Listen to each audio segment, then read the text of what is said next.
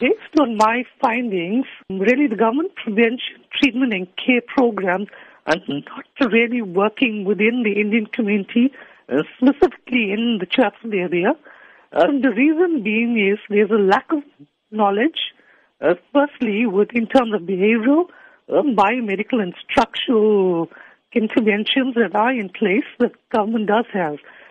Unfortunately, we have these really, really great campaigns out there, but those campaigns are not filtering down into grassroots level. And that's what we have been hearing for several years now. Yes. What is the real reason behind this?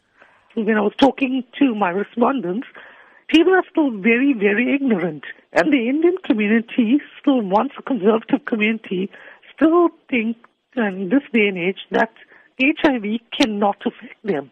Based on my master's and also now my PhD, and I also currently work at the HSRC. And the finding when we do several studies, we can see with our figures that HIV amongst the Indian community is increasing. But the Indian community still have this mentality where they believe that HIV cannot affect them, which is a really, really dangerous mindset. As part of your PhD, you in fact interviewed HIV-positive patients and their families within the Indian origin community in Chatsworth.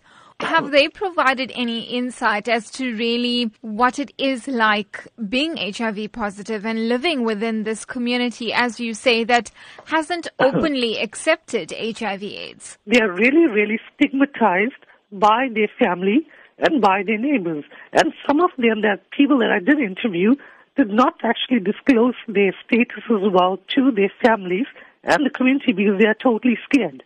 And the few people also I did interview was females.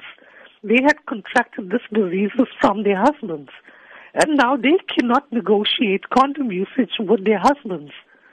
And when they do negotiate condom usage with their husbands will think they are going around sleeping around.